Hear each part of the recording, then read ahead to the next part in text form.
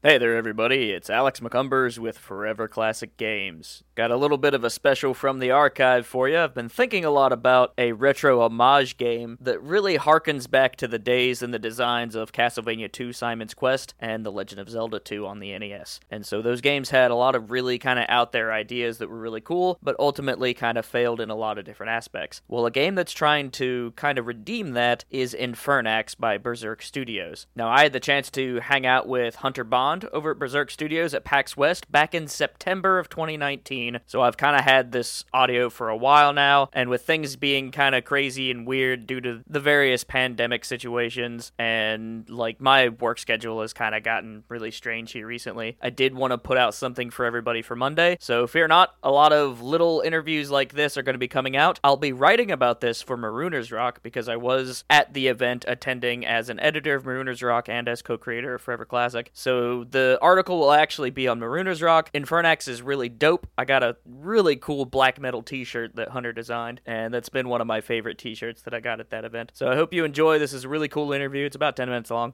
Stay safe. Be sure to wash your hands and make the best out of, if you're stuck at home, reach out to somebody, play some games with folks. Don't necessarily try to hole yourself up as much as possible.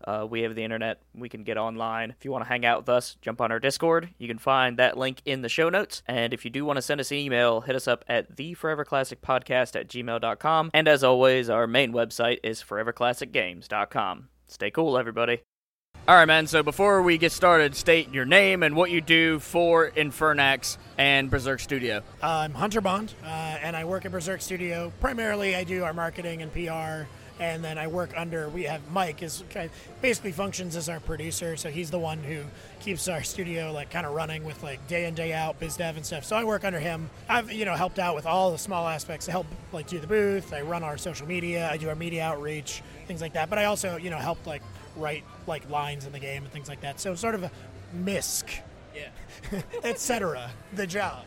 It is quite the umbrella. Now, I was just playing Infernax, and this is a definite Castlevania sort of inspired project. It's got a lot of elements of Zelda 2 on the NES. How did this idea kind of come together? Because you guys had previously been known for Just Shapes and Beats. What probably actually surprised a lot of people who are seeing Infernax here at the show is that Infernax is a lot older than Just Shapes and Beats. Oh, wow. Yeah, the project officially started, I think, roughly 7 years ago. Yeah. And it was kickstarted. It was just an idea they had and thought would be really fun.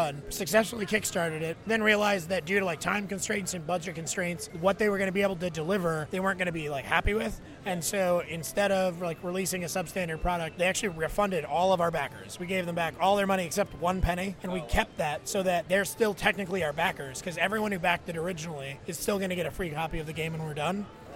But this was almost 7 years ago. So we just sent out actually an update before the show letting them know, hey guys, it's coming. We're actually doing it. So the reason everyone's always confused when they see Infernax versus Just Shapes and Beats is Just Shapes and Beats is actually kind of the outlier visually for the studio. A lot of our older Flash games from Newgrounds have a more overlapping muscly metal, lightning. That's very, very Berzerk Studio. So this is a return to form. Yeah. What are some of the things that you guys did on Newgrounds back in the day? Because I used to kind of haunt that site, but way back in the 90s. You'd have to ask Mike because the list is so long. It's so many games. But either way, you cut your teeth on Newgrounds. Yeah, definitely. We still have a really good relationship with them as well.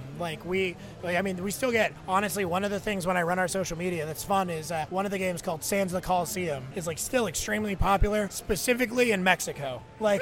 I get so many requests for currency in game and stuff, and we left a lot of those games online without any you can't buy anything in them anymore. They just function. But yeah, there are still fans out there. They're so passionate about old Berzerk games. Berzerk Ball was another one. Berzerk Ball and Berzerk Ball 2 were both on Newgrounds, but also on mobile and things like that. Yeah. So yeah, the list of games that Berzerk has made over the years is absolutely ridiculous. So back to Infernax, you guys are looking at PC first, console. What do we got going on there? So obviously, as a studio, we love we're always going to be PC. There's never not going to be a PC. That'd be really weird if we ever did a not PC. But right now we're showing on Switch dev kits. I think ideally in a perfect world, we would be able to simultaneously launch. We're in talks to see if we can get some help publishing it. Not because we couldn't, but because it would be much smoother if we had a partnership. So that's going to dictate first party where we go. Because we're also, our other game is also on PS4. It is most likely, it'd be great to say we're probably going to go PC, Switch, and then also PS4 at some point as,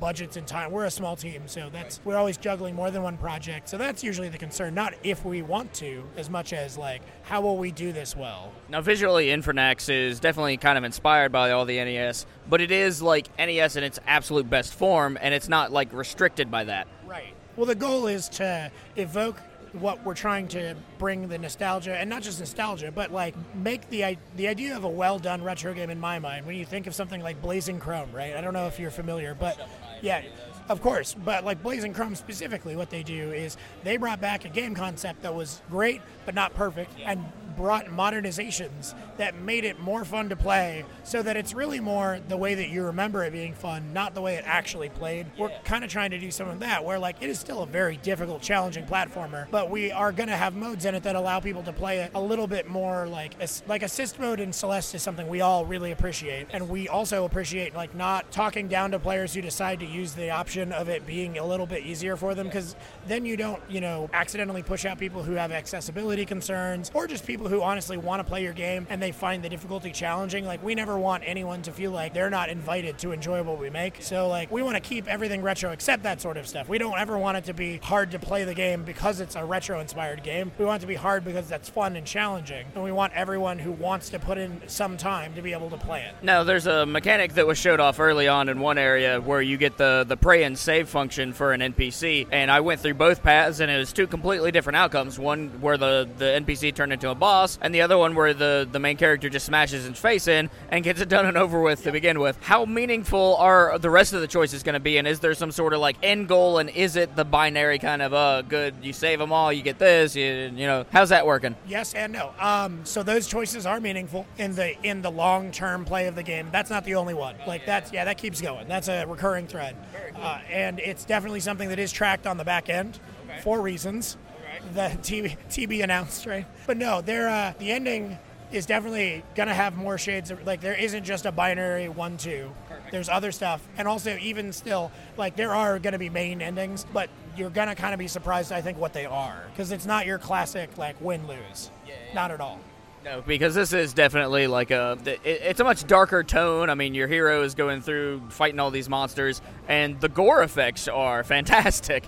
So how was the development of that? Because I used to study a lot of how the Doom guys would kind of do it, and they went through all the different like stages with the models and that kind of thing. So what was kind of the choice to make things like really hyper gory in this style? It's Berzerk Games. Our logo is like a Berzerk head, like a Berzerker logo with like Viking horns. Like, that's always been the studio. Like, we have some other games that we all like. If you look back through their catalog, they're always like over the top in like a generally goofy way, though, right? We don't take ourselves very seriously. We're well aware that like our logo looks like an 80s metal band, which we're on board for. Like, but we try to be accessible in the way that we embrace that like over the topness.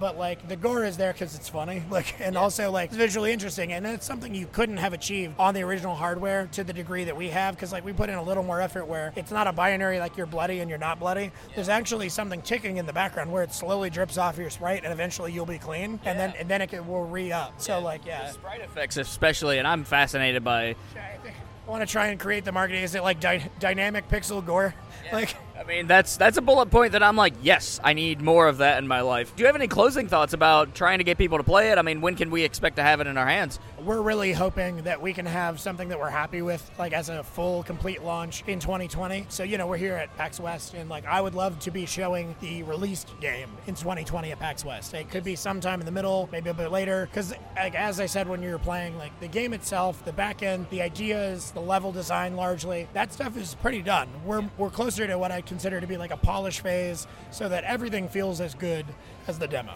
The other thing that I really enjoyed, and hopefully this mechanic is really kind of expounded upon, you have an in-game game genie, and there's a cheat code that gives you a completely different character. Yep.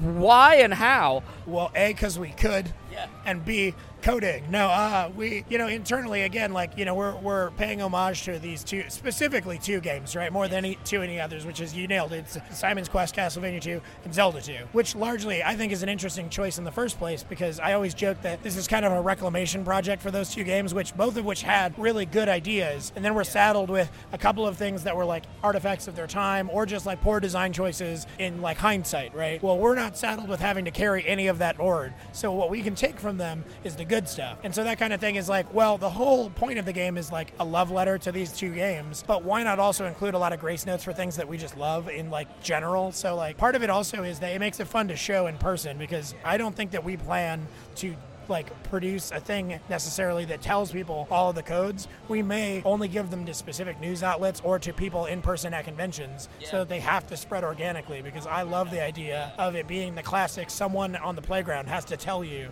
that it even exists. Google game facts, and there it is. Well, and that's the thing, they'll end up there, right? But it won't be us that put them there. You need to let people kind of gather them and put them all in there. If I can help the game have the urban legend of codes that do things, the best part is that odds are it might be true. Yeah. Be super cool. So do you have any closing thoughts for the people that are going to be listening to this? I mean, I hope that we have something that you can either check out or play online soon that's more like, we have a Steam page. Please go wish list us if you're interested. That really helps us out. You can follow our Twitter account for our studio. It's at Berzerk Studio. It's Berzerk. You can check out our other game, right? Just Shapes and Beats, which has been doing really great, and we really appreciate like how excited fans have been since our launch, about midway last year. Just check us out. Let us know what you think. Hopefully we meet you at a con if you come out to like a PAX or something. We're just really excited that everyone who's played it here has had positive feedback, and we just hope to keep showing it and like bring it out. And like we hope that at the end of all of this, people who have no idea what we're trying to emulate and like pay homage to still have fun, and the people who do know, it's exactly for them. That'd be wonderful.